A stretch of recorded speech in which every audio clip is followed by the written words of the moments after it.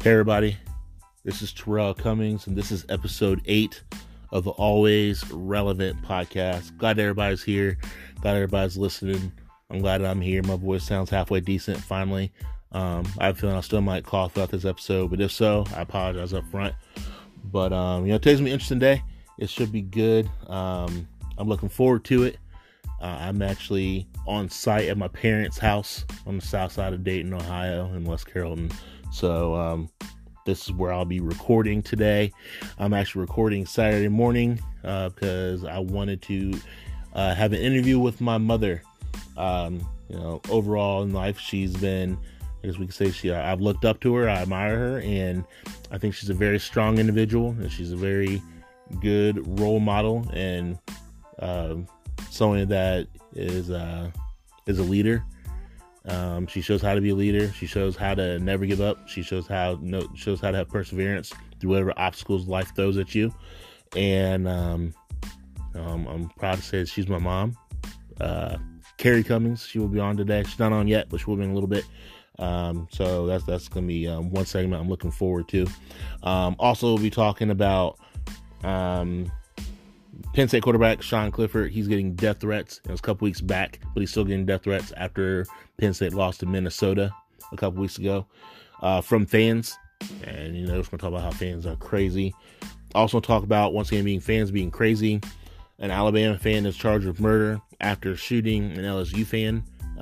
It's kind of interesting how that all went, but it should never come to that. It's only sports. It's not life. But some people, like I said, are crazy. And then lastly, this is more for the Southwest Ohio people that are listening. It looks like GM will be opening a new facility in Brookville, and we'll get into that. But the GM facility, when I was growing up in West Carrollton, was always a staple in town. A lot of my friends' parents and family had jobs there for years, and it's just I just thought it was an interesting fun fact. So we'll get into it, and we'll see what's good. So enjoy the show.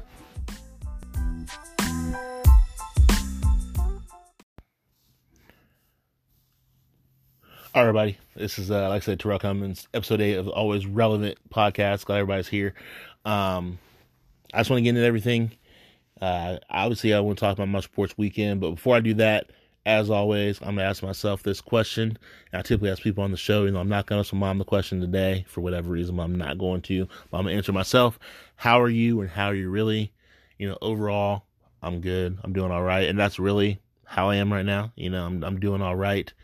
Family's in town, so it's good seeing family. My wife's twin sister's in town, Kayla. So, it's always good seeing her come up. Obviously next week's going to be Thanksgiving, so my brother and his wife will be coming up, so it'll be good seeing him, or seeing them, excuse me.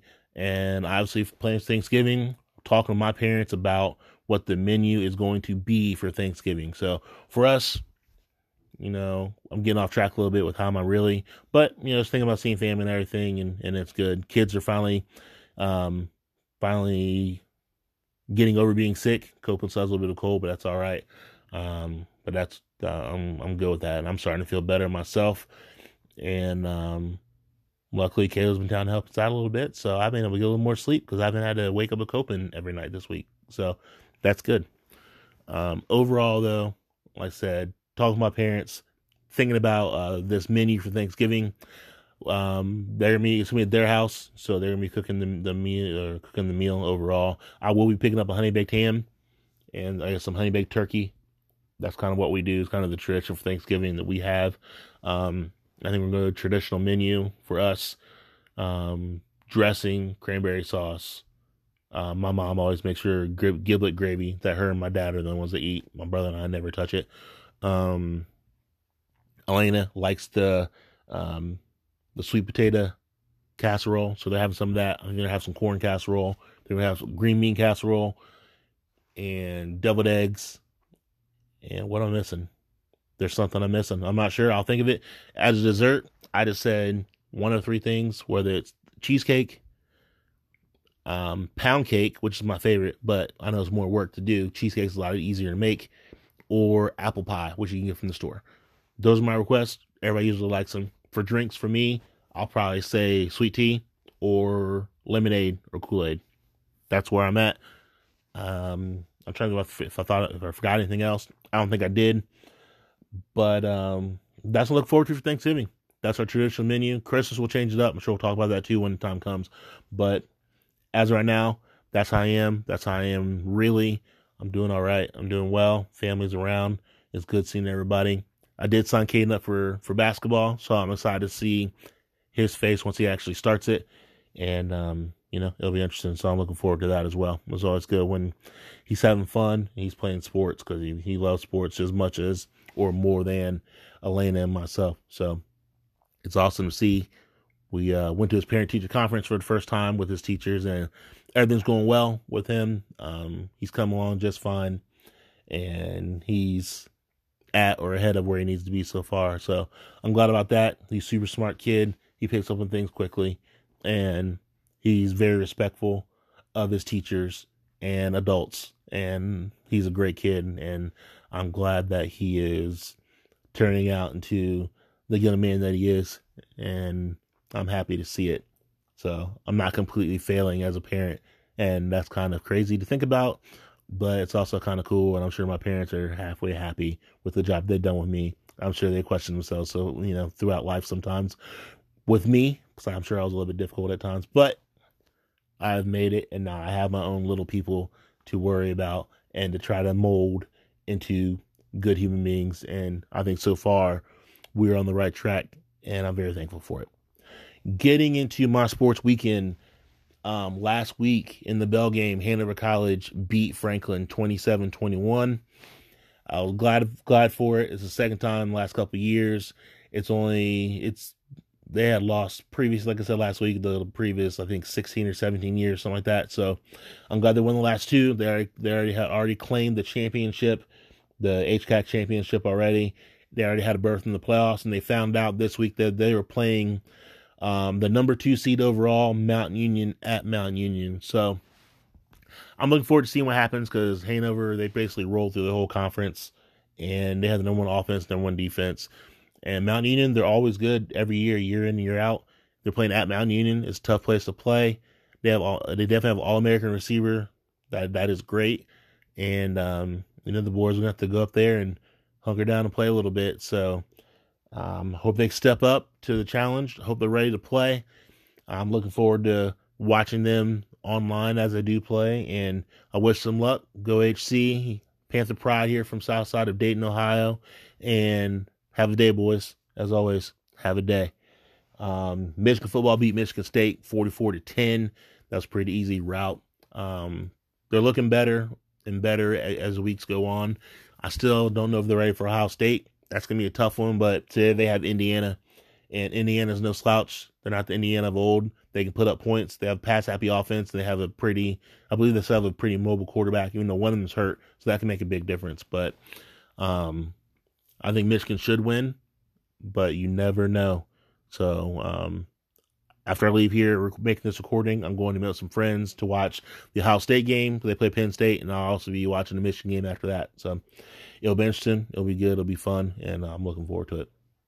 The Bengals, they are still being the Bengals. They lost the Raiders 17-10. That's unfortunate, but it just kind of is what it is. They have a lot of injuries. They looked better. They're running the ball a little bit with Joe Mixon getting the ball in his hands, and I think that's gonna be their best bet, is to get the ball in his hands as much as possible and try to take as much pressure off of Ryan Finley as possible. We'll see how it goes. Like I said, I know there's some injuries. Adrian Green's not coming back this week. I don't think he's gonna come back for the rest of the year. It is important for him because it is a contract year, I believe, for him, or it will be. So that'll be interesting. But right now, I think they're just trying to compete to see if they're going to be the number 1 draft pick in the NFL draft or not. So we will see. What else? Michigan basketball, they beat 4-0. I mean, they beat Houston Baptist. Playing Houston Baptist, they should roll Houston Baptist, and they did, 111-68. But Juwan Howard's still getting his feet wet and everything as coach. So I'm looking forward to see what he does. I'm actually thinking about going to the game in a couple weeks when they play Louisville at Louisville. Louisville's ranked number 2 in the country. Chris Mack, former coach at Xavier, is their coach. He's a great coach. Last year, I think he got ahead of schedule as far as how good they were. I think they're going to be even better this year, and it'll be a real test for Michigan to see where they stand legitimately, against top talent. They're going to see a top tier talent that week when they play Louisville. So it'd be cool getting to take family too. I think it'd be a good time, and it's not too far away. So we'll see what's good on that. And obviously, University of Dayton basketball, they're 3-0. I think they just made it out to Hawaii for their annual tournament they play in out there this season. So all my friends traveling out there for that, have fun, enjoy the weather, enjoy the vacation, and I look forward to seeing lots of wins from UD as always. My son Caden went to his second UD basketball game with my dad last week. He had a great time. They've updated the arena, so they had a lot of cool nuances there that are very family friendly overall, and I think it's just good for the program. They do have one of the better arenas that I've seen for college campuses, and they should be proud of it. And I like the upgrades. Tickets went up, season tickets went up in price a little bit, and they told everybody why they're going up in price, and everybody's kind of seeing, the benefits of them paying the extra for their season tickets. It's coming along very nicely, and I'm glad school is doing it. Lastly, my fantasy football teams. In FanDuel, I was last place this week for the week, and overall I dropped to third place in the standings. So this week I really need to have a good week because I want to overtake that top spot if possible. And so hopefully I can go through and pick the right players and get there so I can make some money. So as far as my PPR league, I ended up winning. It says 123.5 to 97. I'm not sure if that was it or not. I can't really remember. But I do know going into that game, I had a lot of players that scored 0 points. Luckily, Sam Darnold showed up with like 28.5 points, and Christian McCaffrey always shows up with like 30 points. So that helped me out. But I was worried because one of my receivers for the Rams, Robert Woods, they were playing in I think the Monday night game, and all of a sudden, the Sunday night game, and right before game time, he announces that he's not playing for personal reasons. They don't know when he'll be back. So I don't know if I can trust him playing this week because they said he should be back, but they're not positive. And I'm still waiting to see what happens. I have not watched the news. I've not watched ESPN today. I've not looked at my fantasy stuff today, so I have no idea where he stands on that. Hopefully he'll be back because I need him this week. That's the last week before the playoffs, and I prefer to get a win to get a higher seed. So we'll see how it goes. I think I'm in decent position with my team. No, my team is not a bunch of superstars besides McCaffrey, but they've been pretty consistent overall. And I think that a lot of them have easier schedules for this last part of the season for the playoffs, which is how I tried to do it, so that my players could score points late against lesser competition. And I think that I'm sitting in a pretty good position overall as far as that. So look forward to it. So win that. If I can win this playoffs, like I said, that's like $2,000 for the prize. So that'll help with the Christmas shopping for sure. So that's all we got for the sports segment. I'm sure that we'll be hearing more soon about it. Once again, good luck HC. Beat Mountain Union. Panther Pride.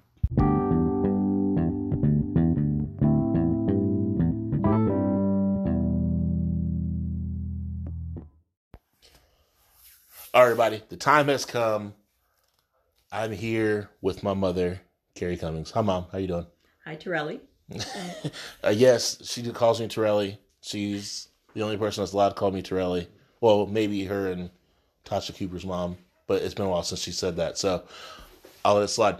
But no, Mom, how you doing today? I'm doing great. It's how about good. yourself? Oh, I'm all right. Did you get a haircut last night? No, not last night. It's been shaved for a little bit. Okay. I need to shave it again. So my mom's always wondering about my hair. When am I getting a haircut? When am I shaving my beard? She doesn't want me to be lazy on it, but I kind of like letting it go sometimes. But she'll remind me every time she sees me in person. Isn't that right?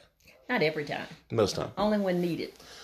Which, when you see me, you feel like it's needed most time. If you start to get too scraggly, then yes, I want you to have a certain look. Okay. Okay. I'm working on that. Thank you. Yeah, you're welcome. You're welcome. Anyways, have my mom here because she's probably going to say some other things like, Troy, you need to do this or that. I'm just playing. No, you won't. But, you are, you come a long way in life from growing up and everything. Speaking of, where'd you grow up? I grew up in Natchez, Mississippi, which is in extreme southwest Mississippi.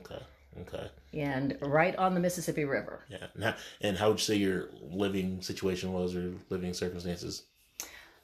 I would say that I had a happy childhood, but we were a poor family, a poor working class family.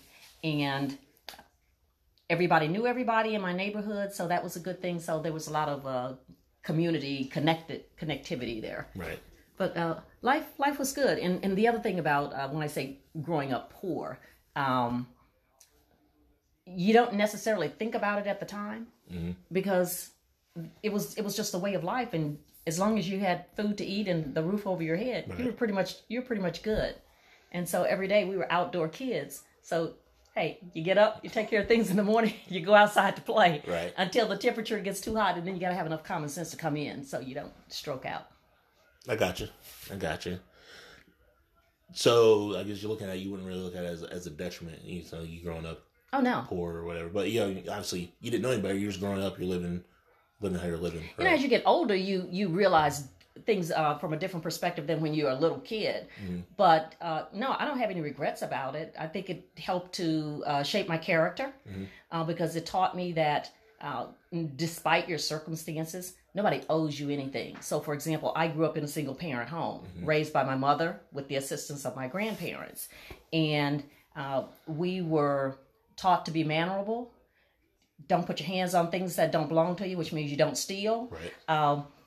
We went to church. We went to Sunday school, the whole 9 yards. So we, while it was up to everybody to choose Christianity for themselves, we were exposed to Christian teaching. And I never had a reason to think that my circumstances would always be as they were from childhood up. But yeah, when you're little, as I said, all you're thinking about is, am I provided for? And so you don't really think about you're poor or that your family is struggling unless one day there's nothing to eat. Right. And then somebody has to take something to the pawn shop. In our case, it was the Polaroid camera. Right. Take that to the pawn shop and you get like $10. That's enough to buy food until, the paycheck comes in. Right. And so we did that. But yeah, I think all of those things helped me to know that the struggles that you have in life are for a purpose. And they do help you to develop character. They help you to be able to easily distinguish between needs and wants as you get older. Right. But as I said, as you go into your teen years, then you start to have a few more needs than when you were younger, perhaps because you're involved in activities and you want to be similar to other kids. But in my situation, most of the kids were in the same situations, same kind of scenario. So it all worked out. I got you. Did you have goals as a kid or as you got older? Like, were there certain goals you wanted, or do you remember some of those goals that you had set for yourself? Or my goal as it related to school was always to be an A student. So I was always a serious student. Not that it took over my life or anything, but I knew that I wanted to go to college one day. And we didn't have the funds to pay for college. So the best way to get there was to get good grades, to always be in that top group of students so that potentially I would be eligible for scholarships. Right. So that was definitely a goal, because in order to better myself financially and to have a different life going forward, then education was going to have to be a part of that. So definitely to be a good student, to eventually go to college, played around with a lot of different scenarios in terms of what I would major in when I got to college. Right.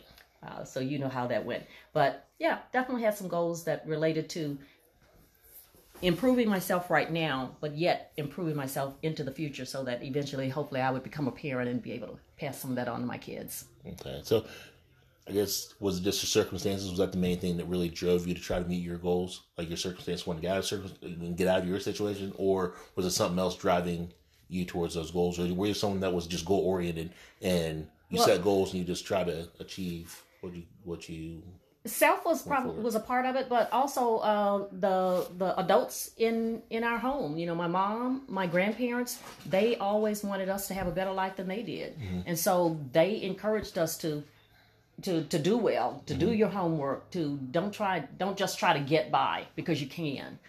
So I think having people at home who were telling you, hey, you can be anything you want to be, but you have to put your mind to it. Right. Don't be lazy. Then that helped. And then having good teachers. I attended school during the segregation era in Mississippi. So until midway through 6th grade, I attended a school that was all black because blacks attended the black schools and whites attended the white schools. And until midway through 6th grade, that's when integration happened, and we kind of relocated at that point in terms of commingling. But there were always teachers who encouraged students, who pushed you, who made sure that you were getting everything you needed to be competitive, and that was a big blessing. Was that a weird situation when that happened? The desegregation piece? Yeah, the integration. It was different. It was different because the atmosphere was pretty charged. So for a while there, there would be fights on a regular basis on the playground over, the swings, go figure, over anything. But in other ways, it wasn't overly traumatic because even though we went to different schools, we still interacted across racial lines. Right. So the kids who lived right across the back fence, who were white, they would come over on the other side to play. Okay. Especially the boys. The girls, not so much, but the guys came over on a regular basis to play football or whatever was going on. Okay. So we interacted with the kids in our neighborhood. But then when it was time to go to school, we all went off in separate directions. Right. Yep. Gotcha. I'm trying to think. What do you think the education, like once that happened, you think that it was good or bad for your education overall? Overall, I'd say it has some positives because the resources, I'm going to say this and I'm going to backtrack a little bit. The resources were better in the sense that there were some things that we did not have. But I will say from a practical perspective, when I first started attending what had been an all-white school, we were still segregated because we were under the same roof, but all of the black students were in classes together and all of the white students were in classes together. And the white students who were in class with blacks were those who were viewed as lower performers. And this is just my perception of it as a kid living through it. They were the fringe, the kids on the fringe who were in classes with blacks. All of the black students were primarily taught by black teachers. Right. So even though there was the umbrella of being integrated, maybe now the books are the same because you're all in the same building. So that's what I mean when I say the resources were improved. But the racial divide was still there. That was really more my question. Like the racial divide was still there. Was it still there? Were you still taught by black teachers, or did you get taught by white teachers going forward? I figured the resources were probably better overall. Over time, desegregation and integration really did start to take hold where, you did have more of a mix of students in classes, and you had students who, were taught by teachers that they had not been taught by before. Right. But, that kind of thing takes time because you're looking at a mindset that had existed for a really long time, and it was not going to change overnight. Right. Okay, looking into, like, as you move forward, going into high school and everything. Actually, when you're in high school, what jobs did you have in high school? Because with me, and you guys said if you want to have your own money, you need to go work. So Dad was always manager Taco Bell, so I started working Taco Bell. I don't know if that's where I wanted to work, but at some point in time, I don't know if he said you're working Taco Bell or you need to go work Taco Bell. But I ended up working Taco Bell. So there was no Taco Bell in my hometown when I was growing up. Right. Well, I figured that. But I did have two jobs in high school. I worked at the theater, movie theater. The Clark Theater. It's no longer in existence. Right. But I worked there in the concession stand. And I also worked at Wendy's when Wendy's first opened in my hometown. So I worked at Wendy's. So were you like cashier? Were you flipping burgers? I was putting the food together. Okay. I was putting the food together. I didn't want to be the cashier. I didn't want to be on the front line cashier. I'd rather put the food together. Everybody, I don't want to. Taco Bell's like that. No one would be cashier. Or no one want to cashier in the drive-thru. I'm like, I'll do it. I don't want to make the food. I'll be happy to take food, hand it out to people, and exchange money. I was a shy person, an introvert. I still am. You don't think I am, but I was an introvert. And so it was easier for me to interact with the food than Right. to interact with the public. I got you. Because the public, they can make your skin crawl at times. Yeah, I mean, yeah, I can see that. Plus, it was a different time back then than what it is It now. was. So I can see where he's like, I just want to keep myself, do my job, get my paycheck, and leave. It worked out. Right. I got some job experience, so some work experience. So it was good. Okay. So I guess what was your thought process about? I know you wanted to go to college, but were there what were the different choices as far as schools that you were thinking about, or was it really the ones that were going to try to give you the most money? It came down to the one who was going to give me the most money where I could get out of college without owing anybody anything. But I looked at several schools, in particular Alcorn State University, go Braves, where I became a student. Also the University of Southern Mississippi and Millsaps College. Okay. And they were very different. Millsaps is the small private school. University of Southern Mississippi in Hattiesburg State School. Applied to all of them. Had friends who were accepted into Millsaps who was really trying to recruit me there. But ultimately, I selected Alcorn because they did offer the best financial aid package. And this is a scenario too where being quote not affluent Right. or being poor made a difference because it allowed me to qualify for some financial aid that I otherwise would not have. And so going to Alcorn, I didn't have any reservations about going there, even though at that time it was more than just a predominantly black school. I would say when I started there back in the mid 1970s, it was pretty much an all black university. But I knew people who had gone there, who had graduated, who were successful in their different careers. So as a good student, I always felt like I will do well wherever I go. I can be successful. And to be able to go through 4 years of college there and come out with no student loan debt, that was more appealing. Otherwise, I would have gone ahead to Millsaps, but I would have come out with the debt, and I decided to go the debt-free route. Right. I got you. Okay, so you got there. What were you, I guess, I know you're a poli-sci major. What was your thought process as far as becoming a poli-sci major? I messed that up bad. Okay. I knew going in, I had this idea that I wanted to be a lawyer. And if I had gotten different counseling advice before starting college and even after I got in, I would have selected a different major. So back in the day, it was just automatically assumed if you want to go to law school, then you major in political science.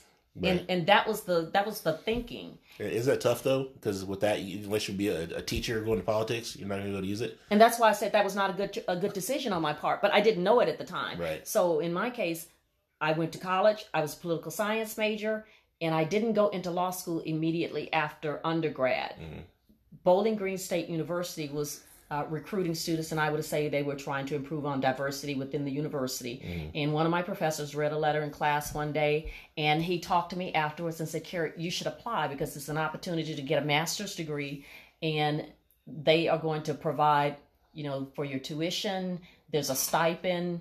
And so it was a program already in place to where they're going to pay for you to go, and they're trying to increase the diversity, like more or less. But it was an opportunity for you to take advantage of the opportunity. Correct. It was an opportunity it was a regular political science. It was a master's of arts in political science, and they were recruiting around the nation. So it was definitely something that since I haven't applied and I did not apply in time to get into law school immediately. So I have this year of lag time, so I can get a master's degree. So I went into the program, and it could have taken 2 years, but I went year round through summer so that I could finish it up in a year. But again, to get back to the major, I would say if I was advising a young person now who was interested in pursuing a career in law, I would not recommend political science as a major, because if you choose not to go to law school, you have very limited opportunities in terms of what you can do with that.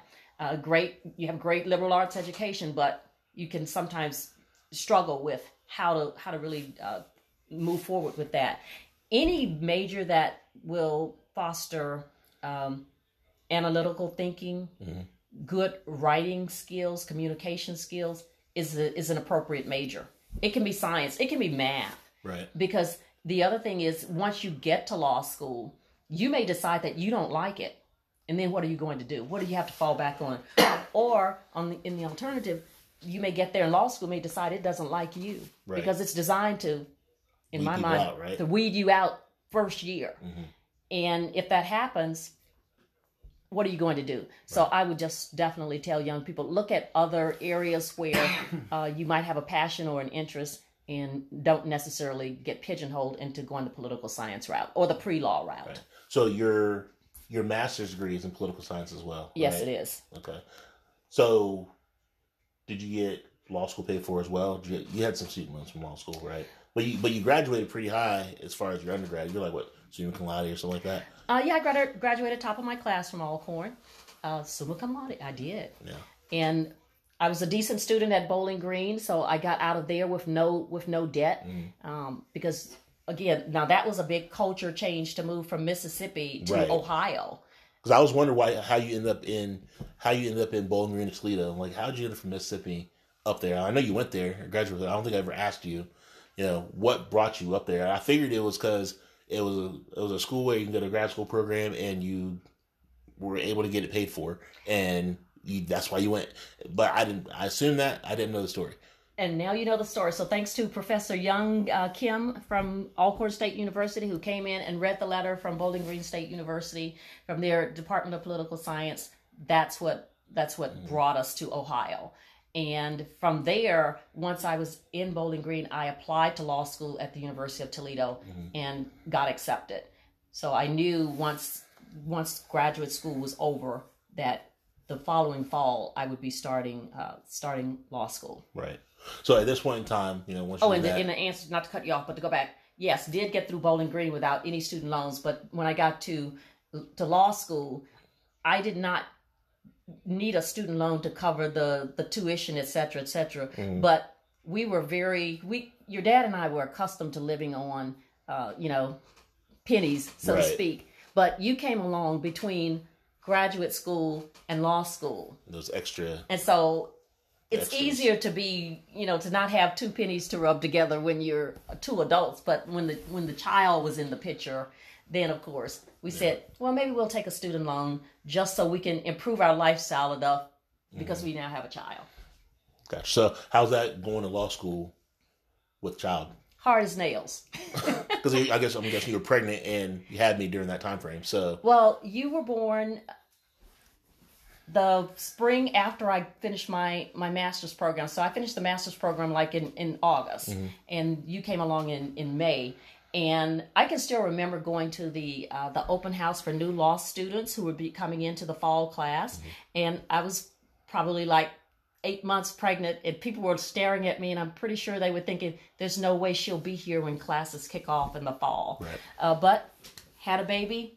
You were 4 months old when law school started, and I finished in 3 years. But it was the hardest 3 years of my life in terms of managing family and school, and that was a big challenge. So it took some toughness just to stick it out. How much easier do you think it would have been if you didn't have a child going through law school? Would have been markedly easier because of that, or was it the fact you had a family that made it that much harder? I think it would have been a little bit easier, but there are some other factors that made it a bit more of a challenge for me. Back in the day, and I don't really keep up too much on how things operate now, when you entered law school and you were a minority, there were certain resources available to help you to be successful, whether it's group studies or whatever. And so I would say I was somewhat isolated because I came in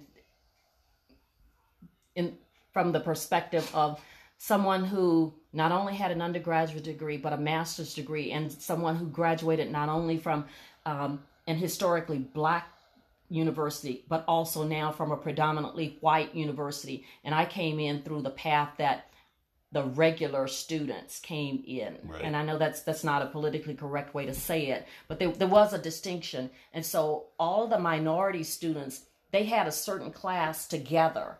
And I wasn't in that class. I was with the mainstream, all of the other students. And so there were things and experiences that they had and the way that they could bond, that I was somewhat of an outsider. And I felt that way, that I was something of an outsider. They always tried to include me, but it's just that there were certain classes and the way the schedules went that sometimes we were separated, Right. but they were together as a group a little bit more often. But they were good people, and we all really got along well. And there were times when we did have study sessions together, but because this one class in particular, they were all together, and so my professor, I had to make sure I understood how he operated and what the requirements were. Right. But it was all good. Again, life experiences, they all tie together. Right. No, I understand it. I understand it for sure. So went to law. Yeah, obviously, all right. Grad school, law school. You had a family at that point in time. You and Dad got married. Obviously before that. Oh yeah, we got married back in 1979. Right. So yeah, before right out of, I graduated, yeah, before I even graduated undergrad, right, we so were married. Y'all were married. And you had me went to law school. So after law school, what was the plan? Like, what were you ideally? You were going back to Mississippi, or were we just trying to find a job somewhere, or what was it? Originally, when we came to Ohio, the idea was we were only going to be in Ohio long enough for me to get that master's, and then we were going to move to the Southwest, to the Houston area. But then baby came along. Then life kind of takes hold, and you think, okay, maybe we're going to be here for a little bit longer. So just wanted to get out of law school and get a decent job. Now, I knew before graduation, I knew by the end of my first year of law school that I was not going to practice law as a profession. I was not going to be working 70 or 80 hours a week to work my way up in a firm. I was not a litigator. That I knew without a doubt. But I thought, okay, there has to be a way to use this education to be successful without practicing law. So what was your specialty then? Oh, and, there was no specialty because okay. Often in law school, everybody comes out as a generalist. Now, with your elective courses, you can choose to take specific courses. So there are certainly areas that I preferred over others, and contract law area was one of those. In related commercial areas. But no, I knew I wasn't going to practice law. So then I had to strategize on what am I going to do with this.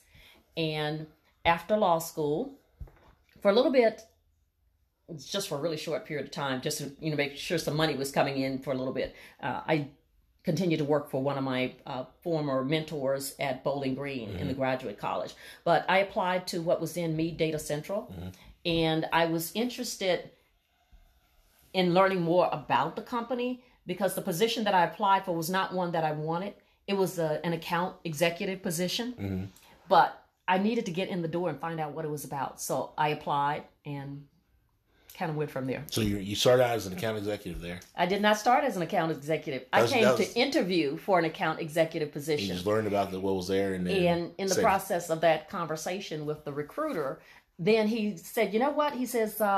He said, "I have something else that might be of interest." And he started to describe what was then called the design analyst position at LexisNexis. Did you let him know that you're not really interested in account executive, or was it just from, did you try to spin the conversation when you were talking with him, or how did that work out? Or did he just, from your background after speaking with you, he's like, there might be a better position more suited for your skill set? I think it was the latter, because I was definitely open to taking the account executive position, but we did get into the conversation of what other opportunities are available. And because I had a legal background, that was a big deal for them, not only for the account executives, but also for individuals who could be analytical and could do the work that they needed to do to release products and solutions that would be marketable to law firms. And so when we started to talk about some of the other opportunities, especially the design analyst, that really resonated with me, and I think he picked up on that, and I was flown back in for other interviews and offered the job, and worked there for 21 years. So when you got in that, once you got in this position, you started working in that, well, I'll keep calling LexisNexis, that's why I know it as Meade Data Central at the time. Fine.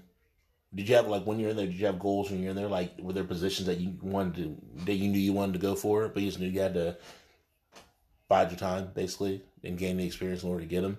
Or was it just kind of you just did your work, and then you saw something come up and went forward, or someone's like, hey, you'd be good for this position, maybe you should go for it, or how'd that work out? Well, I like the product area. When I started off as a design analyst, I would say that's probably considered more production operations. And I knew I wanted to move into the product development area. So the work that I did was eventually reclassified and moved to the product area. And from there, my goal was to become a product manager. So to move from design analyst, where I'm hands-on, looking at the data, making decisions about how to parse this data so that it goes out into by topical areas. So this is the bankruptcy collection, or this is the employment law collection. Moved away from that hands-on data analysis that required that legal background to be able to parse that data, to become a product manager, where you actually are responsible for a particular line of business in the company, and you do get more interaction with salespeople, with the external clients who are going to use the data, whether it's attorneys, whether it's librarians, and there was a progression of positions that I wanted to go up that chain. Yeah, so I got a good start, right, and was able to do that. Okay. But eventually, over time, as you mentioned, we moved from being me Data Central to LexisNexis. So you feel like working LexisNexis pretty much, I mean, you worked for 21 years, so it shaped your professional life, right? So it kind of shaped the direction you were going in, and do you think you would retire from there? For a while, I thought I might retire from there, but it's one of those things where it was a very good career. I have no regrets about it. Loved it. A lot of respect for the company and the work that was done there, and for the people there. Still have some friends who are still there. Still get together with friends who we all work together and have now all gone in different directions. So it was a very positive experience. I don't have any regrets about that. But there did come a point where I knew that I probably would not retire from there, because as businesses transition, then you look at the new dynamic and see, okay, is this the place for me forever? And so I knew there would be a time when I would leave, and I was probably there a little bit longer than I should have been. But once I did leave, there's, as we used to say, there's life outside of those walls. No matter where you are and what career you're in, there's always life outside of those walls. But you got to be able to, you have to be willing to kind of stretch and maybe do something that pulls you out of your comfort zone. So I moved to a different career that has allowed me to use the professional skills that I developed while working at Lexis, but it is very different in a lot of ways. Some of it's the same in terms of relationship building, but other aspects are very different. Then definitely, I know the career change you had. Are we able to say the career change, your field that you're in now, as far as that, or? Repeat your question, please. Are we able to say are we able to say the career field that you're in right now, as far as that? Oh, I'm in the financial services industry. Right. So, from what you were doing, from what you went to school for, what you know, LexisNexis, it's a pretty serious career move, pivot from what you were. It's been a big shift. It's very much so, quite a shift. Financial services is one of the most highly regulated industries around. So granted, on the legal side, passing the bar was a challenge, but I'd gone through 3 years of law school. When I came to financial services, I had to basically start to learn everything from scratch without the benefit of sitting in a whole lot of classes, and being prepared to take all of the licensing exams and do that successfully was probably one of the most difficult things that I've ever done. But, I was all in and committed to it, and was able to move forward and get it done. And so here I am. So how is that? How is that? Because you say you're more of an introvert.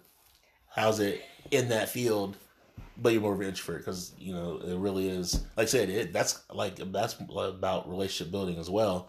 And having to kind of cold call, cold knock, wherever you want to call it, to, get your name out there, basically.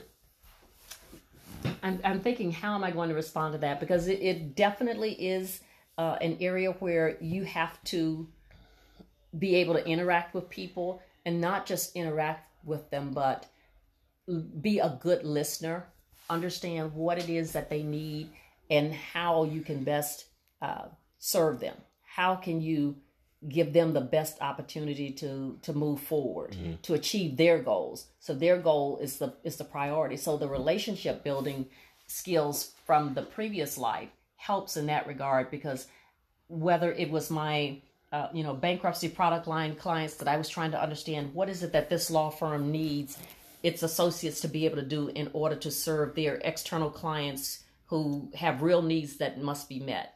So it's that same kind of analogy with individuals from the financial perspective. You have to really sit down and be a good listener and ask the questions to draw out what is their need. That part I can do because it's very one-on-one. But the next aspect that for me as an introvert that has been more of a challenge is ultimately this is a sales function, and you have to ask for the business. Right. And so that part I still push myself every day to make sure that I am respectful of people, listen to them, and can ask for the business in a way that I'm not just trying to sell them something, but helping them to understand based on what you have identified as your goals and objectives, here's what we can do to assist you to meet that goal. I got you. No, I know, like I said, I know it was a career change. It was different. Obviously you had to bring different skills to the table. Like I said, I don't even mention me introvert or whatever. So I know in that field you have to kind of put yourself out there. You do, and putting yourself out there can be going door to door, because I've done that before, and that was cold calling at its absolute right worst, depending on how you want to look at it. But that said something about me, that I wasn't a quitter. It was a requirement to go out and introduce yourself to people. So into the neighborhoods, made sure I knew what the ordinances were so that I didn't get stopped by the local police for soliciting, but would go door to door and knock and introduce myself and engage people in a conversation if they were willing to engage, and move on to the next one. I didn't like that, and I knew I would not do that long term, so was able to transition away from that. But that's good. Now, I know with me, I'm not a salesperson either. I'm probably better at relationship building. As far as that, if I was when I was in sales, that's kind of what it was. I kind of utilize the customer service side and the relationship building side in order to gain trust and gain belief, and then whenever they have questions, make sure that I answer them promptly and correctly, so they had the belief in me, and that's how I was able to grow business that way. So I'm not really like a sales guy. I don't think I can go through and talk someone into buying something just for the fact that I'm talking to them. That's just not me, not my style of doing it. I have plenty of friends that can do it. They can go through, read a situation, read a room, and then boom, they'll have everybody believing with the words that they say. That's just not my style. That's a natural gift for some people. It's a natural gift. I'm not quite charismatic like that. So, but I know that about myself. So I know that if previous job we partnered up on different projects. One person, David, he would go and he would give the big presentation to the room and do the room, but I could go to the different groups of people and talk to them while I was going on and build a relationship that way. That was just how it worked out. We had a good tandem that way. Like, I can do presentations like that, but I know I'm probably not the most charismatic person to do the presentation like that to get everybody believing in whatever they need. I'm more of like a small group person and make something happen that way. So I don't know. It's just and there's nothing wrong with that. And that's one of the things that I'm pleased that I have gotten support to say, you have to be the person that you are. You can't try and be somebody else, no matter what career you're in, but definitely not in financial services. I don't think I can't turn myself into a type A, over the top, aggressive type personality, because that's not me. And that would come across that, oh, she's trying to do and be something that she's not. So I have to look at what are my strengths and work from that, and also acknowledge my weaknesses. And I'm always trying to improve on those things that I feel are still a challenge. Right. Still growing, always growing. And that can be hard to do, to acknowledge your weakness and be like, all right, this is what I'm not good at. This is what I need to ultimately work on. But, these are my strengths, and bring those to the forefront. But, But I think it kind of goes back to the character building that I mentioned that we started with at the very beginning of this conversation, that over time, all of these things work together to improve you as a person, to give you more confidence as a person in terms of I can do this. I may do it differently from somebody else, but that's what makes life great, is that we're not all a bunch of clones, but everybody approaches things from a different perspective. And there's nothing wrong with that. There's nothing wrong with that. And even for those times when I have, as I said, messed something up, made a mistake, I'm very thankful that the Lord has always used those situations, that they worked out in my favor, and often in a way that was better than I ever anticipated. And so I always cling to that, because God, he's always up to something, and he always has a plan. Yeah, that's good, because everybody's always scared about making those mistakes. That's going to be like the big mistake for their career or whatever. So, but you can't do that. Though. That's a part of life. I mean, sometimes you're not going to get it exactly right, but you're going to learn something from every single experience that's going to make you better as you move forward. That's the beauty of trying different things. Right. Of trying different things. That's why I'm trying this podcast. So, and I really applaud you for trying it, and how I let you talk me into this. But it's because I'm your son and you love me. Okay, you hit it on the head. And you'll do anything to help me out. I would, except let you win. Yeah, no, you won't. You don't let me win at stuff, and Caden's learning that I don't really let him win at stuff either. So that's so that you wouldn't expect that life would be so easy that you could just run out there and do everything, and there's never going to be any pushback. Because if I just let you win, it would come too easy. You have to work for things, because then you have some skin in the game, and you appreciate it more when you have success. Right. And then when you are not as successful, you can sit back and look at it, from an objective mindset, and make decisions on how to move forward, how to use it. And I do think I think that way. I think very logically and objectively like that. Now, sometimes I've made choices in the past where it's like, all right, here's my choice, or whatever. Am I willing to deal with these consequences? Yes or no? Whether it's good or bad, yes, sure, go. And I'm sure you're like shaking your head, like, why'd you do that? But you're willing to let me do it, let me fall on the face. Let you do it. Sometimes I think as parents, we have to allow our kids to go ahead and step into the pit, so long as we know that stepping into the pit isn't going to eternally brutalize you or damage you or cause you some permanent injury. But sometimes the best lesson is to let life go ahead and slap you around a little bit, because as young people, and I don't care what generation it is, you always think you know more than your parents. And sometimes the best thing a parent can do is, let you go ahead and fall on your face and be there to help pick you up and dust you off and push you back out there. Yeah. No, I was talking with someone, like, growing up, I thought my parents were so strict, had so many rules, blah, blah, blah, whatever else. I look back at it and I was like, it really wasn't that bad. That's probably what I made it. Oh, I feel so good. Have you said that? Yeah, I know. I feel terrible saying it.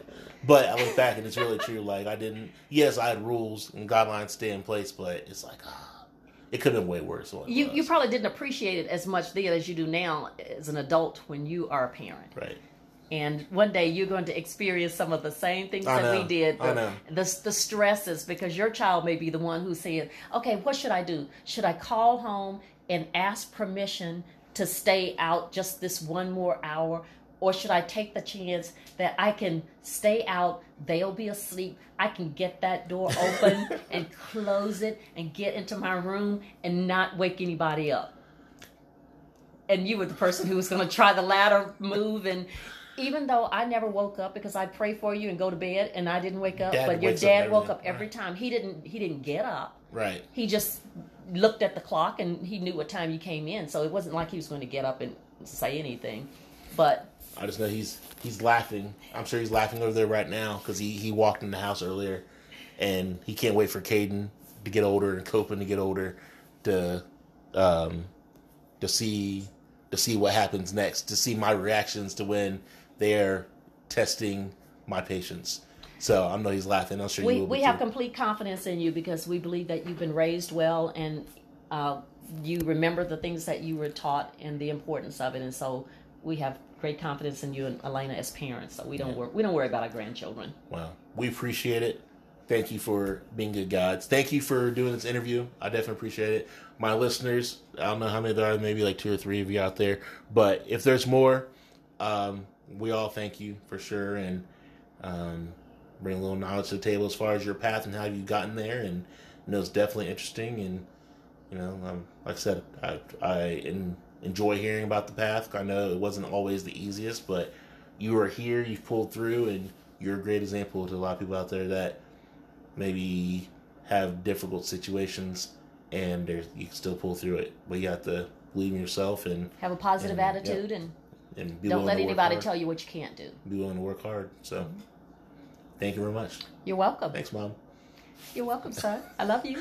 All right. I love you too.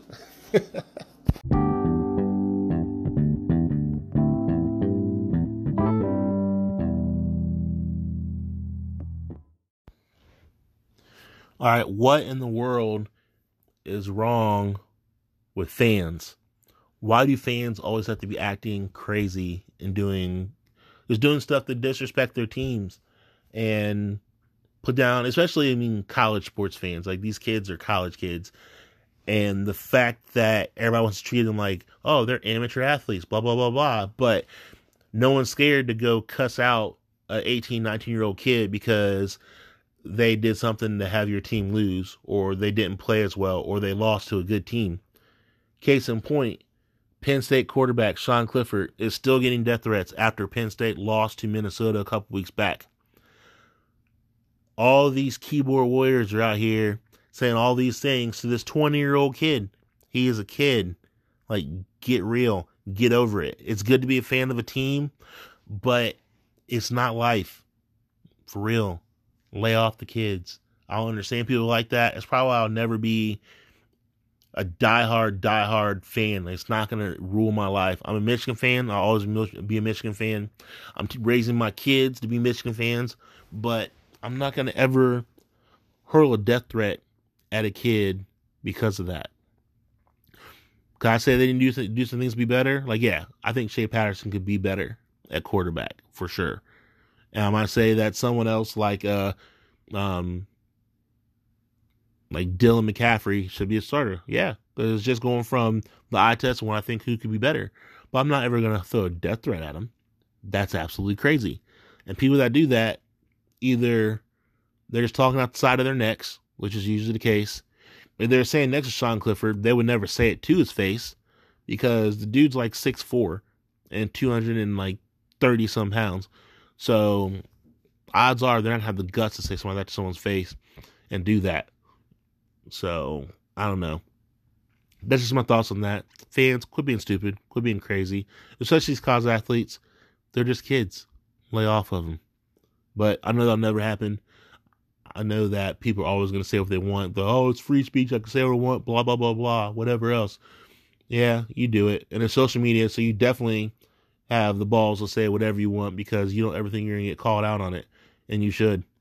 All the time. And it's terrible. And people do death threats. They're just bad people. And it's unfortunate to see. Sean Clifford said he just deleted his social media because he just didn't want to deal with it anymore. And he shouldn't have to. Like I said, he's a kid. But people are supposed fans, I'm throwing air quotes up there, of their teams. And they'll do anything for their teams, including berate and degrade players on that team for various reasons. Not the first time it'll happen. Not the last time it'll happen. Unfortunately, with more and more social media out there, you're just going to see it more often because everybody are keyboard warriors and couch coaches, and they feel like they can say whatever they want without any kind of consequence, and that's unfortunate. And another unfortunate fan incident happened previously between an Alabama fan and an LSU fan. James Michael Rowland, I guess Mikey Merritt, was shot with a pistol by 31-year-old David Allen Fulkerson, an Alabama fan. So Merritt's an LSU fan, Fulkerson's an Alabama fan. I guess after spending the week on life support, Merritt died last Friday after the family decided to go ahead and pull the plug on his life support.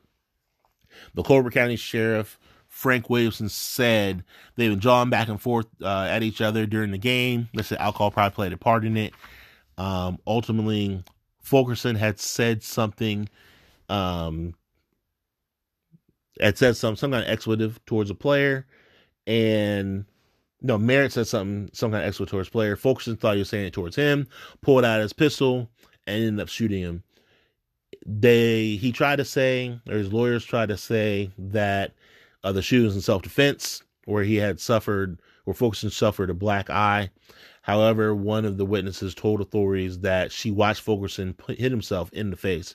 So it's one thing he took a gun out, he shot a guy, and then allegedly, based on his witness, said that they said he punched himself in the face to give himself a black eye to make like he got into a fight.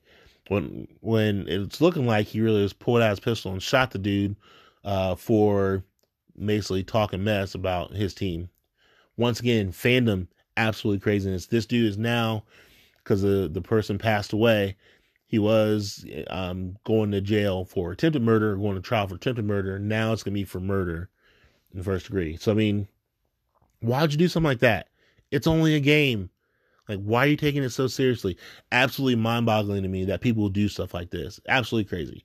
And I know everybody's going to get on their high horses about their gun laws and blah, blah, blah, and whatever else. Regardless, there's not a reason for you to shoot somebody over a football game. Absolute craziness. And the other part is, think about this. Fulkerson and Merritt, both of their girlfriends are sisters. And family broke out at Fulkerson's residence. So the sisters knew each other. I don't know if the guys didn't like each other in the first place or if they got along in general or whatever. Either way, they're in the same place, in the same area. Needless to say, I wonder what's going to happen now, because is one sister going to be mad at the other because her boyfriend killed her boyfriend? How's that going to work? There's a lot that goes on with this. I don't know what's going to happen next. I'll be interested to see. It's unfortunate. It's sad. I know I'm just kind of talking fast right now because I just can't believe that something like this would actually happen. And, well, I say I can't believe it, but I actually can. It doesn't surprise me when something like this actually happened. But it's unfortunate that we live in a society where someone's going to shoot someone else over a football game. Like, for real, y'all. Check your fandom at the door. It's not that important. It's not that cool. And it's just not worth it. It's not worth it. I'm a diehard fan, but there's some things that I will just not do because I'm supporting my team. So, if you want to call me a fair weather fan as far as that, I don't care. Do what you want. Think what you want. It's how I am. I'm a Michigan fan, but I'm not shooting anybody over it. I'm not sending anybody death threats over it. It's just not worth it in my eyes. It shouldn't be worth it in yours either.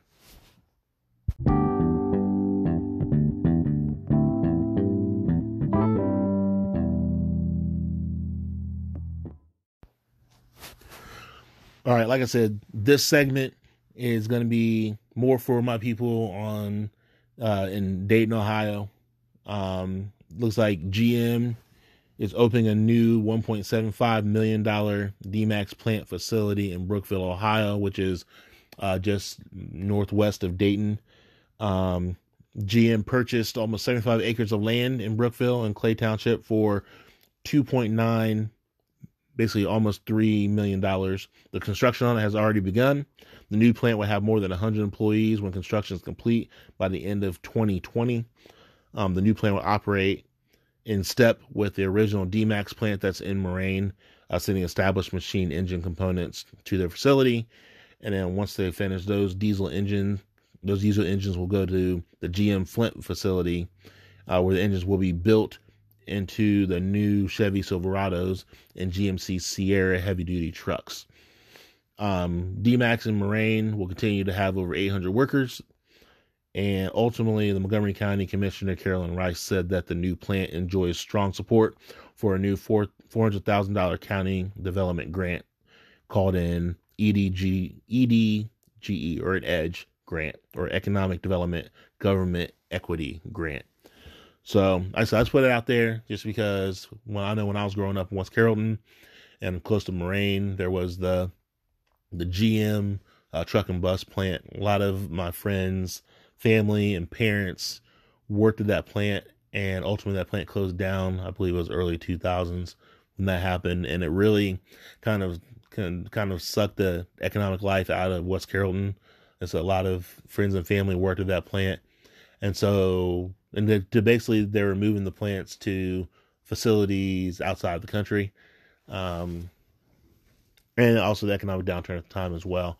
But I know that this particular plant, I heard that they were moving one to Mexico. I'm not sure if it's the same plant or not, but they decided not to go that route, and they're bringing one back here to Dayton. So it's good to see. It's good to hear. Hopefully it's a start of more of those jobs coming back to the States, and hopefully you can keep it coming and keep it going. And like I said, I'm just glad they're bringing a facility like that back to Dayton.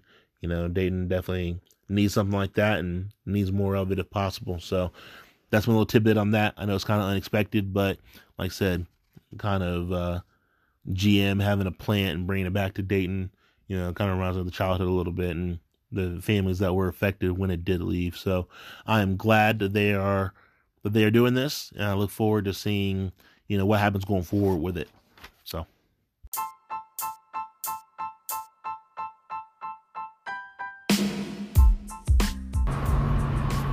All right, everybody, it's our favorite segment, Relax and Take Notes. And we're doing this from my car right now. I'm trying to finish up the segment for the podcast. But right now we're going to talk about the Myles Garrett and Mason Rudolph incident that took place last week.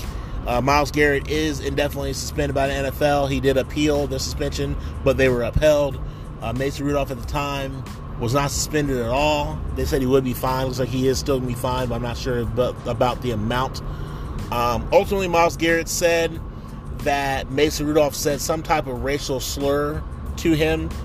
And, it's just interesting because he never said that to anybody else before. Never said anything about that to his teammates previously, like right after the game. So not saying it didn't happen, but there's just no proof of it happening. Mason Rudolph vehemently denies that he said anything racially insensitive to Myles Garrett. And he told his teammates this. His teammates like Cam Jordan have come to his defense saying that, talked with Mason about it. And he said he didn't do it, so I believe him. And Myles Garrett's teammates are basically saying, no, we haven't heard anything about this, but, we don't see Myles Garrett's type of person that's just going to make this up. If someone said, some kind of racially insensitive, something racially insensitive to him, he's not just going to make something like that up just to get himself out of a situation. So it's kind of tough. It's a he said type situation. I don't really know who to believe. Myles Garrett, you would think that if it did happen like that, he would have told somebody that it happened and not just kept it to himself. But you never know. You never know what his thought process really was and everything. And he was just trying to bring everything to the table to try to get out of the suspension. I'm not sure. But, Myles Garrett does seem like a pretty down-to-earth, by-the-book guy. Not really getting any kind of trouble or starting any kind of issues or anything like that. So it's just tough to, he says that Rudolph said something racially insensitive to him, but Rudolph's denying it completely, and his teammates have his back. So obviously his teammates have never thought that he would say anything like that to anybody, and as of now, they don't have any reason to believe that he would. So it's just tough to tell. It's tough to say. I'll be interested to see kind of where this goes, see what the NFL can do to kind of investigate further. But right now, they're kind of at a standoff. It's a he said type thing. And I guess let's investigate further and see what happens. It's unfortunate that a situation like this has to happen in the league. It's unfortunate in general, as far as the violence of it and the throwing the helmet, the fighting of it and everything. It's even worse that potentially it's a potential racially insensitive incident. And, I just don't know what to think about it. It's just another racial thing potentially to divide us once again. So, I don't know what to think about it. It sucks that it has to be dealt with. Wish it didn't happen. Unfortunately, it's here. Myles Garrett definitely says he's still in the wrong, regardless of what Mason Rudolph said to him. He should not have responded like he did, but he did, and it's out there now. So, I don't know what to think about it. I'm definitely gonna keep a close eye on it and see what happens and go from there. So I'm sure you guys will too. Thank you guys for coming on for listening to the podcast. I appreciate you listening to my interview with my mom. Carrie Cummings. She is someone I definitely look up to. She obviously has had a very strong hand to make me into the person that I am. I'm glad I'm the person I am because of her, and her and my dad obviously, but I know she definitely had a very strong influence on just how I view things and how I look at things and how I approach things. So, I'm definitely glad she decided to do the interview with me. I'm happy. I'm glad to see kind of like her insight on what she was going through in life. Life tossed her a few different situations, and she's obviously handled it great, and she's come out on top. And she's a great person, great mother, great role model, and great business person overall. And she always told me to go ahead and always believe in myself. Don't let anybody cast any doubt on me. If I believe I want to do something, I can do it. She always gave me that confidence to do so. Always told me to have confidence in myself, and I can thank both my parents for that. And I always will. I'll never stop. So thank you again, Mom. I appreciate it. Thank you to the audience for listening. I'm glad you did. I'm sorry this came out a day late, but I want to get this interview out there with her. So I'm glad it's out there. I'm glad you guys were able to listen to it. If you have any questions, hit me up. Send a message link to my to the podcast. I'll send a link out on social media for that. If you have any questions about anything, hit me up on social media. For Twitter, it's at franchise1122. For Instagram, it's Terrell Dwayne11. And for Facebook, it's just Terrell Cummings. So, thanks again. Listen on Spotify, Apple, Google, whatever you have. It should be out there for it. My voice is going. It's been a long day. Thank you again, and I look forward to talking to y'all next week for the Thanksgiving edition of Always Relevant. Talk to y'all soon. Later.